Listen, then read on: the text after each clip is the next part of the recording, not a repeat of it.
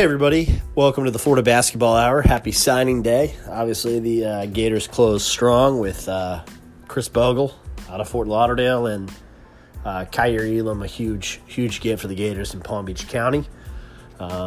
Recommend Big 3 Roll-Up, our buddies on Gators Breakdown, any of those sites to get all your signing day coverage. And today we're going to talk about Florida's disappointing loss at Auburn. I thought one of Florida's worst performances of the season. And kind of a tough way to get yourself ready to go on the road and play the number one team in the country, which the Gators will do Saturday against Tennessee. We said this was the toughest 5-game stretch the Gators would have of the season on the last show, and obviously it gets off to a rough start. But we'll break it down for you and talk about how Florida can keep trying to get better as the season continues. Thanks for listening. Remember to follow us on Twitter at FloridaBBHour. Thank you.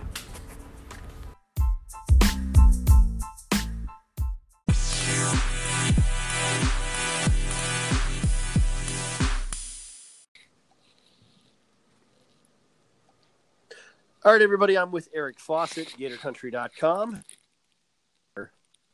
What happened last night at Auburn. And I don't know how much time. Put it this way, I got into this game a little bit statistically, and I'm going to get Eric's thoughts on it here. I wasn't sure how much I really wanted to break it down because I thought it was kind of a plan. I mean, Florida, a season high 17 turnovers against a team that feasts offensively when you do that. Right. I mean, that was kind of the story for me, was just the extra possessions that Auburn had, from the way that they offensive rebounded the ball, to the way that Florida turned it over. Florida had 17 turnovers, and you think about in a game where they shot 63% from 2-point range. They didn't shoot well from 3, but I think they shot 46% on the game from the field, and that's good enough to win you a lot of games. But the thing is, when you turn the ball over that much and allow Auburn to get so many offensive rebounds, they just got so many more cracks at the hoop. So I mean, you look at even the 17 turnovers Florida has. If they have 11 turnovers instead of 17, that's 6 less shots that Auburn gets to take. Many of those being layups off these turnovers, and that's 6 more shots Florida could be taking. So I mean, 6 possessions, say Auburn scores on 3 of them, they might probably score on more because of the fast break. I mean, that's 6 or 7 points off their total, and say Florida gets 6 more shots at the hoop. I mean, that's maybe 6 points for them, and there's a 12-point swing. So that was just kind of the story for me. Yeah, I mean, I couldn't agree more, and I thought Florida just so many. As a coach, it was a painful one to watch for me. I don't know about you. It sounds like from what you're saying, it was a tough watch for you too, Eric. Just all sorts of little fundamental things that you just can't do if you want to beat anyone good. Bad box outs all night, bad box outs. Catching the ball flat-footed, not ready to shoot. Which, unless you're Andrew Nembhard on Florida's team, and even Andrew had 1 or 2 turnovers in jump pass situations. Yep. Like, just don't do that. Why are you doing that? And I saw that Chris Harry, who covers Florida, obviously for FloridaGators.com, I saw a tweet that he sent out. It's like, and Chris has the explainer on that is Chris has far more access than Eric. Absolutely. By design, because he's hired by the university to do this. And he says, Chris tweeted out, everything that they were doing last night is like stuff that was a point of emphasis in the practice facility for the 2 days leading up to the game. And then Kavarius Hayes and Andrew Nembhard echo those sentiments when they talk to the media and say, yeah, we just didn't really play fundamental basketball. So I don't know what it is. I don't know if Florida just wasn't locked in or Auburn's really good and they got on the road and they got down. But I thought one of Florida's worst performances of the season. Yeah, I just thought, Florida's at a point this season where their margin for error is just so small.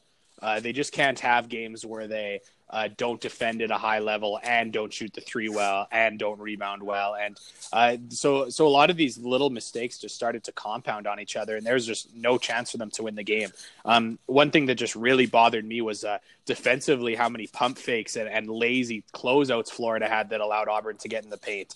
It just seems like guys were just really hopping around, getting in the air for on ball fakes, on pump fakes, and just getting blown by because of it. And there was a lot of just lazy closeouts where guys would fly by the guy they're closing out to, and that allowed them to get in the paint. And I thought that was just not what has made this team a good defensive team whatsoever. You've got to stay in your stance. You've got to play defense from the ground. You can't be jumping at every ball fake, because if you're in the air, you can't start moving side to side. You're in the air till you land, and then you got to catch your footing and get going. So that was something that really bothered me. Definitely a lot of the turnovers were pretty bad, just like you said. I mean, Kayvon Allen just got the ball ripped from him a few times on a couple just fairly routine guard to guard spot passes got picked off. That was really concerning. So I just didn't think Florida they can't manage having so many of those things go wrong. Some really bad shot selection kind of at the end of the game. Ballard, who did he did a couple, relatively big shots relative to the score not really being close, but some shots Florida needed. But then, in transition pulls up for a contested jumper with his foot on the line, something we, saw from him a ton last year.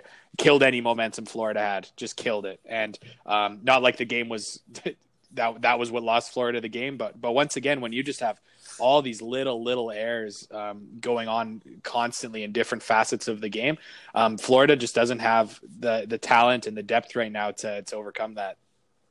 Yeah, six turnovers for Kayvon Allen, who was also 4-11 from the field.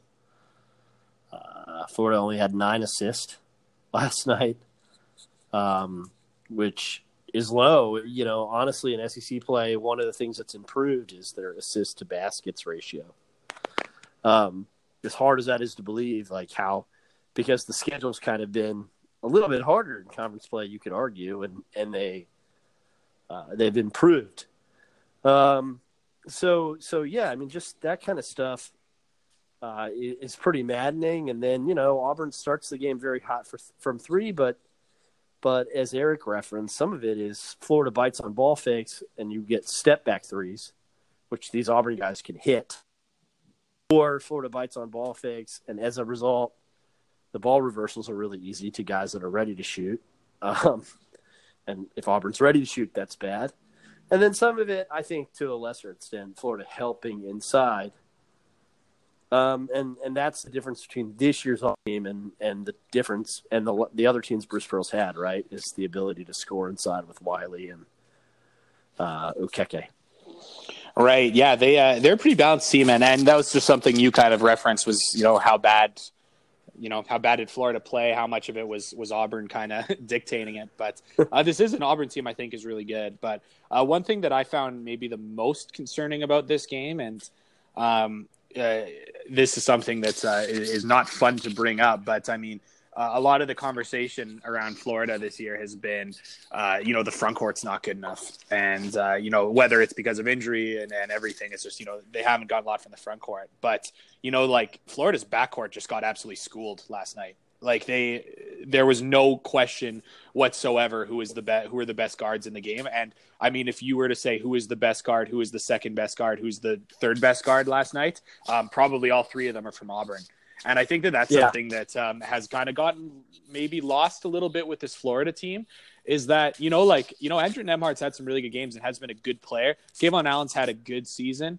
But it's not like they've got this incredible backcourt, incredible perimeter core, and it's just this this empty front court that's not allowing them to win games. It's been a lot of these games where Florida's perimeter has been outplayed, and last night I would say they got outplayed really badly, to be quite honest. So that's just something I think that needs to be considered when guys like Kavarius Hayes are getting a lot of hate from people, or they see Jalen Hudson out there at the 4, Keontae Johnson out of the 4, and people talk about the front court. I mean, well, you look at the game last night, and I mean, Auburn's perimeter just absolutely dominated Florida's. Yeah, and I would say, I think it's happened it certainly wasn't the case against Kentucky, even though Locke and Allen didn't shoot particularly well. Like I thought, Florida's guards have been much better at home, at least in the last month, I think, than they've been on the road. And, sort of with the exception of Kayvon Allen in the Arkansas game, right? And so that's something that's got to change, I think, for Florida. And Kayvon Allen at Miss State on a night when Nembhard wasn't terrific. Right. So getting consistent balance from their backcourt in tough environments, hasn't really been something that Florida's been able to do when they've left the friendly confines of the O-Dome. And the other thing I noticed, and it's not like this is new, but it's now 4 games or so where there are pieces on this roster, and I know we keep talking about how we're going to talk about that at the end of the year, but I think some of it you can tease now because you're 12-10, and your path to the NCAA tournament is narrow. Your path to the NIT is a little wider, just because with the schedule they played, they're going to get an NIT berth if they have a winning record. Whether they accept it or not is a different story. But I wanted to point out, Dante Bassett plays 8 minutes. He played 20 against Auburn last year at home, and probably his best game as a Gator in my mind. Michael Caro plays 3 minutes. Isaiah Stokes played 4 possessions, one of which he failed to go for a rebound that was right at him. Auburn scored. Another of which he set the most obvious illegal screen of the season. So turnover and basket out of the game. Kind of the story of where he's at developmentally. And then Michael Caro, only 3 minutes. He's kind of fallen off the face of the earth in the last month after really contributing, I thought, in the non-conference. And so Ballard played 13 minutes, some of which were more productive than he's been. But some of that's like he hits a 30 the shot clock, right? Yeah. So Florida's really down to a 6-man rotation plus Jalen Hudson. Yeah, that's something I wasn't expecting this year on a team I thought was going to be pretty deep. But that is where we're at, and it's just too bad because I know that there's a lot of so I before the season I did for Gator Country I did an article on every single Gator coming up in season and just kind of looked at what they did last year, what to be expected. And the only one where some people just adamantly disagreed with me, and I don't say this to rub it into anyone who is I was so right. But the one thing I said that people really, really pushed back on was I said there's no way Okaro shoots like he did last year this season. There's just no way. And that hasn't been the case. But I really thought he was going to kind of command minutes with his defense. And I thought he was, probably going to develop as a ball handler to the point that when Nembhard was out, Okaro would be in. And that just hasn't been the case. And you know what? I was pretty intrigued by Stokes' skill set, and I thought he would find a way to command minutes, and he just hasn't been good enough. And like you said, missing out on rebounding. I mean, he's got to be like his brother on the glass if he's gonna be a valuable player in today's game. And we know he hasn't been great offensively, and it's just crazy how they just haven't been able to get anything out of those bench pieces because the most valuable bench pieces were Keontae Johnson and Noah Locke, and obviously they're starting now. Right, and Keontae had a season high 5 turnovers for him last night, but you can't say like I thought he was one of the few Gators that played pretty well. Him and Jalen Hudson, oddly enough, and Jalen's shot selection at the end was poor, but I felt like some of that was Jalen just was like, we need to make a 3-pointer. Yeah, I'm okay with. Yeah, like if he's going to take them off the bounce 3, those were shots at the beginning of the year that we talked about him being able to make.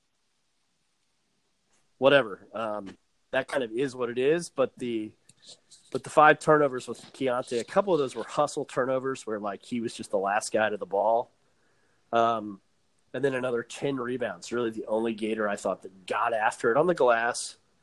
This is just a recurring trend, and it's why Eric and I are probably going to be the last 2 people on earth to give up on the season outside of the coaching staff. Yes, but it just felt like last night was just very deflating. They just didn't play well, and with number 1 Tennessee on the horizon, you just hope that they can get their heads right for what's a must-win against Vanderbilt next week, as much as I hate to say that. Well, yeah, I would say what was most deflating for me was, again, the fact that the guards weren't good. And that's I didn't think that the guards have been, like I said, I think that the guards probably haven't been as good as some people thought all season. Not that they've been terrible or anything, but once again, it's not like they've got, guys that are combining for 35 points and 12 assists together. It just hasn't been the case. So just to see that there was no position group, I guess, that I thought was really good for the Gators and just kind of kept more questions. I mean, there was the one jump pass turnover from Andrew Nembhard that got him pulled, and it's just like, well, there's just not a great option to go to when he's off the floor. It was then Kayvon Allen who, turned the ball over a lot. And, Isaiah Stokes misses a box out and commits an obvious offensive foul. And there's not a great depth piece to bring in for him. And it was just like, just one of those nights where it was the Gators' strengths seemed like they were just so much less than Auburn's strengths. And it just seemed like their deficiencies were just so amplified last night in every possible way.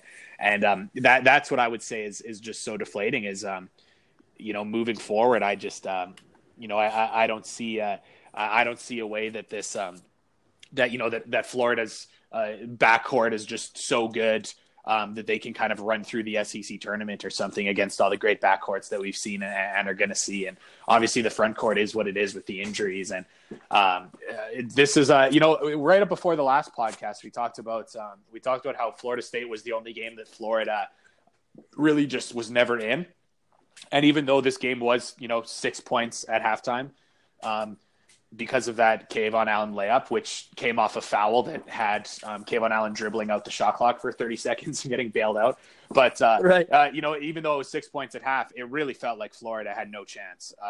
And I mean, the way that they came out in the second half really showed that I don't think they believed they had a chance. They got blown out pretty quick to start the second half. So I would categorize this as the second game where I felt like Florida wasn't in it at all. And it's one thing on night one of the season where you're still kind of figuring things out. It's a lot different at this point. Yeah, it is, especially because you always hear the cliche that conference play is a grind, but part of overcoming that grind is just being mentally prepared to play. And I don't know if it was just that Florida gave everything they had for 35 minutes against Kentucky, came up short, and kind of said, "Oh boy, we got to go at Auburn and at Tennessee this week. It's going to be hard." And I hate to put it like that because again, these are so speculative because Eric and I aren't at practice, we aren't in meeting rooms. We can only kind of say what our eyes see, and sometimes I think that's why we're more comfortable talking about X's and O's, right? Yeah, definitely. Because you can talk about that, but it looked like Florida last night didn't. In the second half, I would agree with that assessment, and I thought this was kind of one of those nights where the coaching staff, they were quick to call timeouts, like let's stop runs, let's keep the crowd out of the game, let's do everything we can to kind of give our guys a chance, and Florida just never responded with any sort of haymaker of their own. Yeah, and I don't know. Again, I really try to keep my speculation regarding the mindset of players to a minimum because I don't know, and it's just like a classic fan thing to be like, oh, this team doesn't care enough or whatever. I think it's what people say a lot of times when they don't know how to explain the X's and O's. But anyways, I do wonder. Florida plays in a lot of these tight games, and they haven't been able to come out on top just because of the way that largely due to the way they haven't been able to execute offensively really well. And it does make me wonder if it's just if Florida again knows that they just have to be really be quite perfect to win a basketball game, just that they don't have a large margin for error, and that when Auburn starts hitting tough threes to start the game and in front of their home crowd, I do wonder if that weighs on you a little bit more heavily. And, and again, I could be totally wrong. Maybe that totally just does not even enter their mindset, and there's a good chance. So, that's probably going to be the end of my speculation of the mindset of the team for today's podcast. And I thought it was interesting that Bruce Pearl was, and again, I want to get into this last thing that I thought last night, because I had two kind of final takeaway thoughts from it, just from a bird's eye view of the program standpoint. two things stood out. One was, Keontae Johnson. It's a good shot by the SEC Network guys of Keontae turned around at the bench looking at the Auburn student section, which is why that led me to tweet out, I hope that the Gators are like making an Argus Stark list of the places and fans that have hit them or with the Gator Chomp or with Chance, because this freshman class I think has a chance to be pretty special, and you hope that they're remembering this kind of stuff. Certainly Florida's best teams did. Scotty Wilbekin and Patrick Young seniors were famous for that. And then the second thought was speculative, which just the Bruce Pearl quote that when we're out recruiting, Florida's a next tier program. Like, that's what we want to be, is them. So we held them to 4 3-pointers. They averaged 10. We turned them over 17. Their biggest number had been 14. To know those numbers off the top of his head kind of tells you, it still means a lot to people in the SEC to beat Florida in basketball. Let's keep it that way. And I think, when you talk about your culture, that's what Florida has to play for here the rest of the season, right? Yeah, well, I mean, that's the thing, is a lot of these pieces are back. Obviously right now it's it seems like, obviously Hayes is going to be gone. He's the only starter that's going to be leaving, and Hudson will be gone and everything, and Allen, Allen's gone obviously too. But it seems like a lot of the major pieces are obviously coming back, and like you said, have a chance to get kind of a little bit of retribution, and that's even kind of a little bit why kind of talking about should Florida run a different offense because it doesn't work with this group.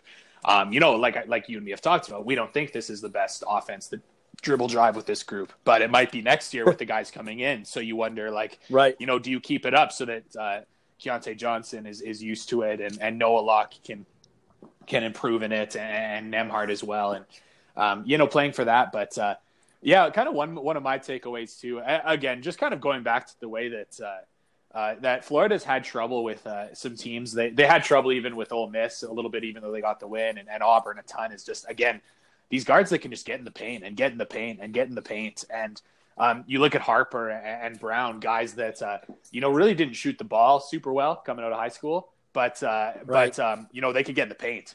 And they ended up going to Auburn, who at the time was not as good as they are now or whatever. And, they develop into jump shooters. And I feel like for a lot of guys, you can develop a jump shot. What you can't develop is that shiftiness to get in the paint. I just think that's something you see over and over and over and over again in basketball. And yes, I know some guys do not develop a jump shot. Casey Hill never developed a jump shot. But you know what? It's really, really hard to take a guy that doesn't get into the paint and doesn't have that ability and turn him into that. You know what? Noah Locke, I'm not totally sure he'll ever be a guy that really gets in the paint. Especially an elite caliber. That would really shock me. And he can still be a very effective player, not being able to do that just with the shooting. But it seems like if you can find these guys that can't shoot the ball but can get in the paint, I mean, they can figure the rest of the stuff out. And I think that was just something that really struck me as I was watching this Auburn team that is not filled with a bunch of 5 stars, at least other than the FBI guys, but they've have these just senior guards that get in the paint. Ole Miss is the same way, and it's a really effective way to play basketball. So, I mean, what do you hope that you'll see kind of transitioning to Tennessee? Oh, Tennessee. Well, I'm kind of interested to see just the way that Mike White kind of bounces back from whenever teams get to see each other for a second time. I would say that's what's always kind of most intriguing to me. And that was a game where obviously it was tight down to the wire, and when it got close, the kind of more veteran team in Tennessee out-executed Florida and won, and made it look like it was a lot. It wasn't close. The score didn't make it look close, even though the game was close. So, my kind of thing would just be like, hey, I hope that they can react a little bit better to the late game situation of Tennessee, and hopefully they can kind of find a way to keep the game close, just enough that they can maybe have a more improved effort when things kind of come down to the wire.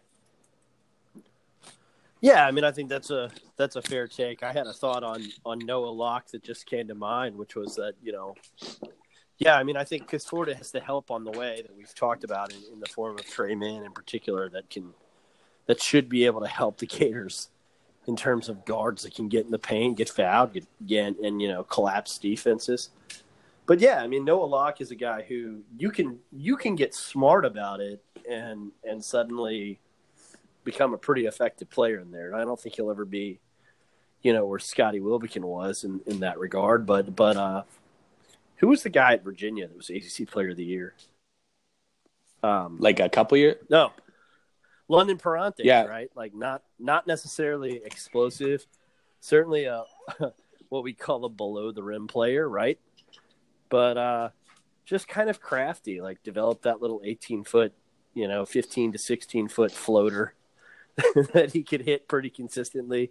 That's the kind of next step for a guy like Noah Locke is just because it also, defenses start to have to respect it. So, I mean, you're talking about riding freshmen who they haven't had the opportunity to develop their game in an off-season form like Eric's referencing. Yeah, there's that would be a great kind of if he got as good as Prentice in that area, I'd be pretty happy. But that's a great thought, and just once again, kind of going into Tennessee, just looking at as I kind of look at the stats and relive that game. I'm just remembering too the way that this is something that you kind of jarred talking about Virginia and the way that Virginia guards in the post versus how Florida kind of doubled down in the post against Tennessee and kind of got beat with some 3-point shots out of it. That's something I hope that Florida changes a little bit. I thought that they gambled a lot on, and that's kind of what they've been doing in the paint is they send doubles from really like weird spots and not the, they'll send a double from one pass away, which you wouldn't normally do. They did it against Kentucky too, and it helped. It worked in a lot of the time up until that last kind of stretch where it kind of bit the Gators but it worked up to that point. And I kind of understand, if you're a guy like Grant Williams, you're kind of used to the double team coming from the weak side baseline, like most teams would do. And you're kind of used to it and you're used to passing out of that, but instead Florida would, send a double from the near corner and kind of surprise them a little bit. And I would say against Tennessee, it didn't work super well. So that's something I would look at doing again. And that's just something that you reminded me with Virginia, who obviously plays a much different defense than Florida does with the pack line. But just the way that they can kind of double team, but do force, they send the double team from the weak side of the floor and force a pass to the other side of the floor and kind of gives you more of a chance to rotate and hopefully contest the shooter. I'd be pretty interested to see if Florida does something different. Yeah, that will be interesting, especially I don't know how much I don't think playing at home or away necessarily changes how you defend too much. But the one thing that sometimes it might change is how you guard the 3-point line. Just because the 3-point shot can be so critical to runs, right? So Florida might be more tempted to say, hey, Grant Williams is going to get 25 anyway. What's the difference if it's 25 or 30 if we can kind of limit what Jordan Bowden do? For those wondering, the Vols' average margin of victory is actually higher away from home this season than it is at home. Interesting. In random statistics. In conference play, of course, they do have the 46-point win over Georgia at home to kind of skew that back the other direction. But, Alabama came in and just played hard-nosed defense against them for 40 minutes. But the difference there was we already talked about it. What was it, Eric? It was the ability of Petty and the Alabama guards to kind of get in the paint and irritate Tennessee and get them into foul trouble. Right. And, if Florida can, Florida obviously shot the ball well from 2-point range last night against Auburn, which is just kind of weird relative to how the game seemed to go.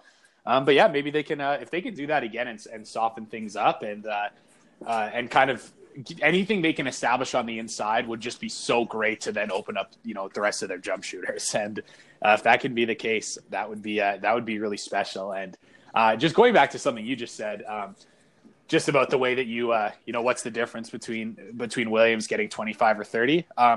Obviously, you wouldn't really want to get Hayes in foul trouble, but I was kind of thinking, how the one thing that was really effective for Florida for that first half and a bit against Tennessee was that extended 1-3-1 zone that kind of kept the ball on the perimeter and didn't allow them to get into their normal offense.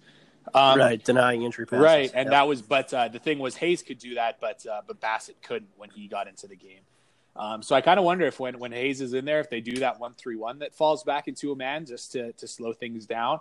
But then, I mean, if Bassett's in there, I would be pretty interested to.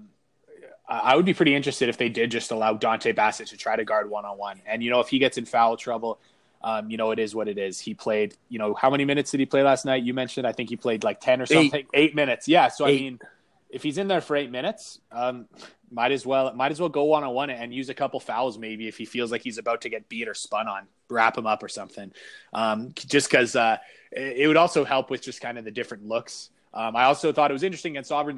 Florida did throw a little 3-2 zone in there, something I don't think we've seen from them much. And I think that'd be pretty interesting when you do have the Jalen Hudson at the 4 kind of going on. And so I'll be interested if they do that just to give kind of a different look. But I'm always interested in changing defenses. It's one of my favorite things. So I'm especially playing a team for the second time, I'm curious to see what they do. Yeah, no, it's pretty interesting. And I think Tennessee is a team that you can wrinkle a little bit. We saw with Vanderbilt that Bryce Drew went with 5 guards for about 10 minutes, which is, by the way, I'm pretty sure that I didn't look up the exact minutes that the Loyola Ramblers. I'm not a dedicated enough podcast host, I guess, to look up Loyola Ramblers guard minutes. But I recall Loyola going very small against Tennessee too, because you can get away with it a little. Big or small, because Schofield and Williams are so good on the glass. I guess what I'm saying is, if you can go at them with quickness, like you're not going to give up too much size if you go with 5 guards. So I wouldn't be stunned if Florida just to rest Hayes if Bassett's ineffective one-on-one. Like, why not? Like, it's not something that Florida's tried this season. We're in the business of trying lots of things. Play Jalen Hudson and just spread him out. Well, I mean, that's something that kind of goes back to something I was talking about on another podcast with you, is just like, I mean, by the time that you have Jalen Hudson at the 4, there's just not much difference to me between why don't you just, play Keontae Johnson at the 5 and Okaru with the 4. I mean, once you get small enough anyways, the difference between 6'5" and 6'4" is not much when each player is, 195 pounds. So, I don't see why you wouldn't just go, Keontae Johnson at the 5 and Jalen Hudson at the 4 and try to space them out that way. The problem is, with that lineup to me is once again, and if you're going to play small, you need guys who can beat guys off the dribble. That's the advantage of playing a Jalen Hudson at a 4, is that he's got to be able to get by a 4 off the dribble. And once again, that is the issue with Florida's skill set a little bit, is when they, playing Kayvon Allen at the 3 or whatever, or Noah Locke at the 3, they should have matchups they can get by guys, and they don't always do that. And Jalen Hudson has made an effort more of doing that. It's not something he's great at. And so hypothetically, I would say, yeah, give it a shot. But because the one thing too is, Hayes had 3 rebounds last night, and I know it was, he's not an excellent rebounder, not an awful rebounder. He does box out pretty good, but once again, if you play Keontae Johnson at the 5 and whoever else at the 4 would have small Jalen Hudson, is that, much different than Kavarius Hayes at the 5 and Jalen Hudson at the 4 when it comes to securing the defensive glass? I don't think the difference is that big. So, I'd be down to give something like that a shot. Well, yeah, and I mean, let me just back up on one point that Eric made, because we keep talking about, well, you have to beat people off the dribble. And I think the one thing I'd expound on that is that doesn't necessarily mean beat them off the dribble and make layups, right? It just means beat them off the dribble and occupy defenders so that other people become open. Yes. And so that's why Loyola was able to do it, because their guards could get in the paint enough off the bounce to where their ability to make shots mattered. And of course, they made a ton of shots. It's the same way they beat Miami, by the way. They did the same thing. And yeah, Loyola's guards all played more than 10 minutes against Tennessee, with 4 of them playing 20 plus, looking at the box score here. So, so, I mean, that was their formula. And the reason I suggested it is because Florida does, in fact, play good enough defense most of the time to kind of get away with it, right? But, yeah, I mean, you got to be able to get in the paint, make good decisions with the basketball, and then when guys are open, they got to hit jump shots. And that doesn't just mean Noah Locke. That means everybody. Yeah, I mean, that's just kind of what basketball is in a lot of ways, is you need to have 2 defenders occupying one guy. That's pretty much, you look at any offensive system that anyone runs. It's either find a way to free a guy off a screen for, a quick opening, or it's how can we make 2 defenders guard one guy and get an advantage that way. And one thing that Loyola Chicago did as well, as we relive last year's tournament, is just is that they played really good pack line defense, and they kind of forced Tennessee to shoot jump shots and stay on the perimeter. And that was just, again, when you look back at Florida's matchup earlier in the year with Florida, is they did shoot the ball really well. And that was kind of what was pretty frustrating was, to see guys that aren't excellent shooters in Jordan Bone hit some open threes, and Lamonte Turner and Jordan Bowden hit a big one. And, they weren't a great shooting team. And, I mean, they haven't been a great shooting team, but they were able to hit some really key jump shots against the Gators. So that would be another thing if we're, taking a page out of the playbook from Loyola from last year in the NCAA tournament, is you do want to keep Tennessee on the perimeter, and you do hope that instead of shooting 36% from 3, they shoot 31, and you get a couple big misses from them. And maybe that's tough to say because Tennessee's on their home court, and you should probably hit more shots on your home court than you do on the road. But I'd like to think they probably don't shoot the ball as well as they did in Florida's first matchup. Yeah, I would agree. And by the way, for those laughing at the 5-guard idea of Keontae Johnson playing the 5, Igor Kulichov played quite a bit of center in Knoxville last year.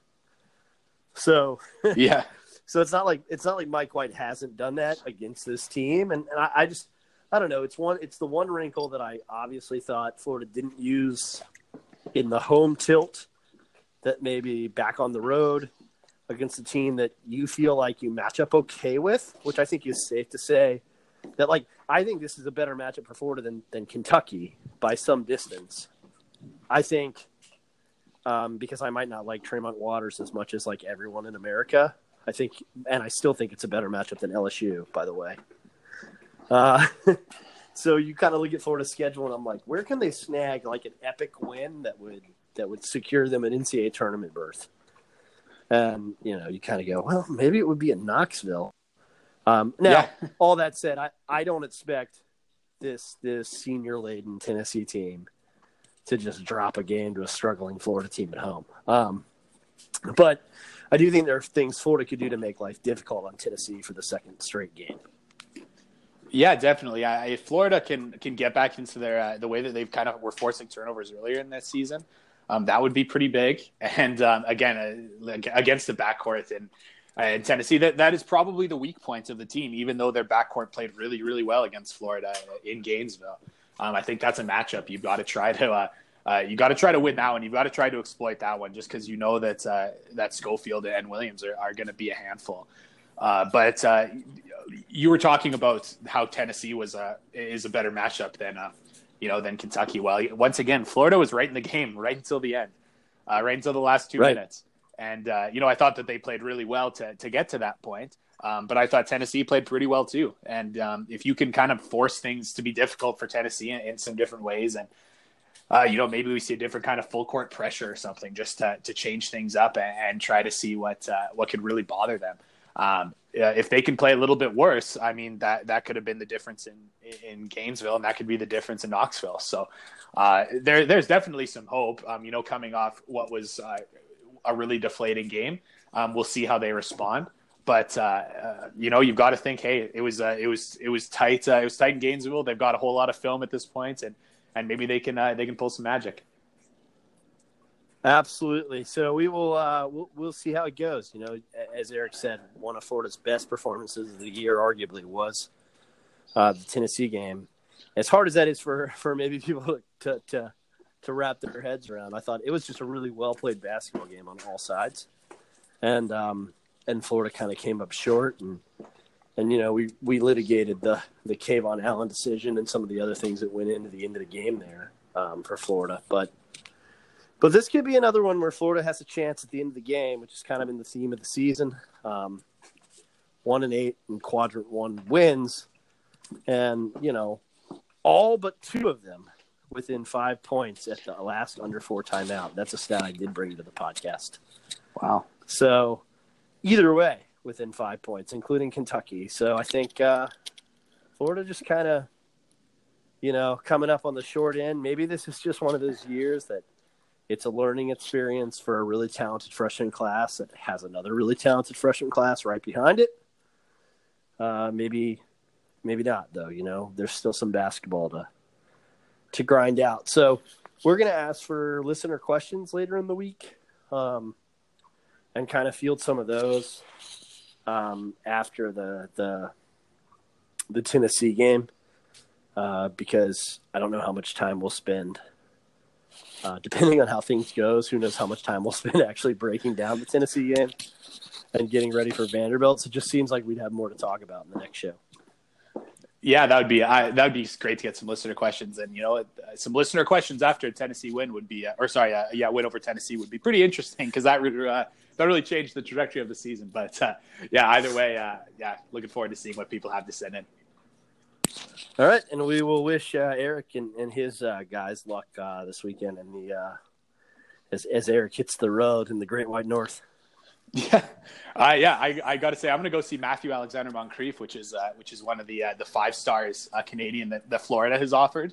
And one thing that's really great about Canada is there's not a media circus that follows him. So I'm looking forward to getting a good face-to-face conversation with him and maybe seeing where Florida lies.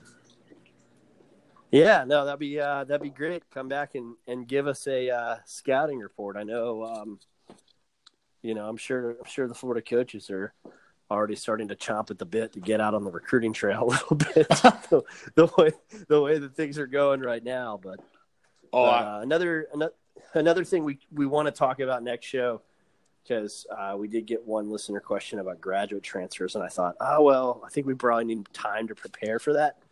So we're not ignoring it to the listener that brought those up.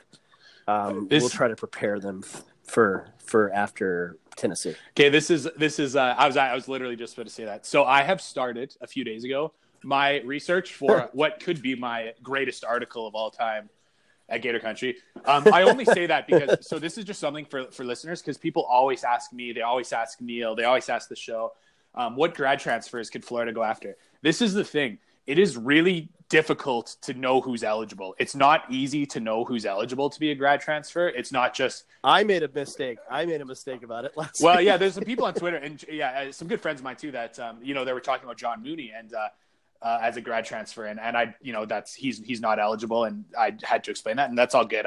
There is like a lot.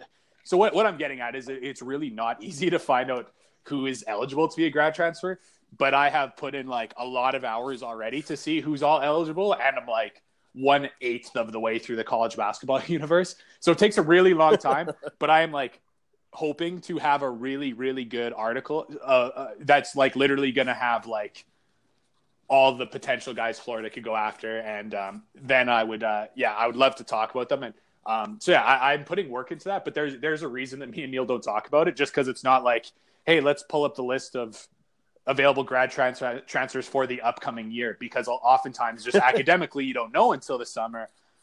It's not easy to sort. It is actually quite difficult. So that is, I would say that's probably the reason that we don't really talk about it very often. If it was really easy to look at a list, we probably would be like, oh, here's the list of available grad transfers. Let's kind of identify some guys. It's not that easy, unfortunately. Yeah, no. And so we will discuss it. And I loved that the person that asked the question, it only came up to them not because it was like, wow, Florida could really feel a need on the grad transfer market, which is obvious and true, but It came up because last night's the end of the game with Marquette last night, where Marcus Howard kind of could have leaned into Mustafa Harry, but didn't, and so Marquette lost. And I was like, man, if he leans into him, like I'm sure Brett Nelson coaches him to do, in that situation, that's like they have to blow the whistle, right? So. And then, you know who your money's on to make those shots, right? So yes, it was like, I loved that triggered the question because I was like, that is a basketball brain. Yeah, absolutely. So, they've got a good grad transfer in Joseph Chartuni actually at Marquette. So that's another, got my nose on the grad transfer market, but yeah. So Neil, I'll let you know. This is that's a whole lot of work for grad transfer, but I am working on it, and I will have a pretty good list sometime. But I love it. Well, everybody, thanks for joining us, and thanks for sticking with us in what's been a tough year, no doubt. But still some basketball to be played, and some things for this team to accomplish if they don't give up. Bye-bye.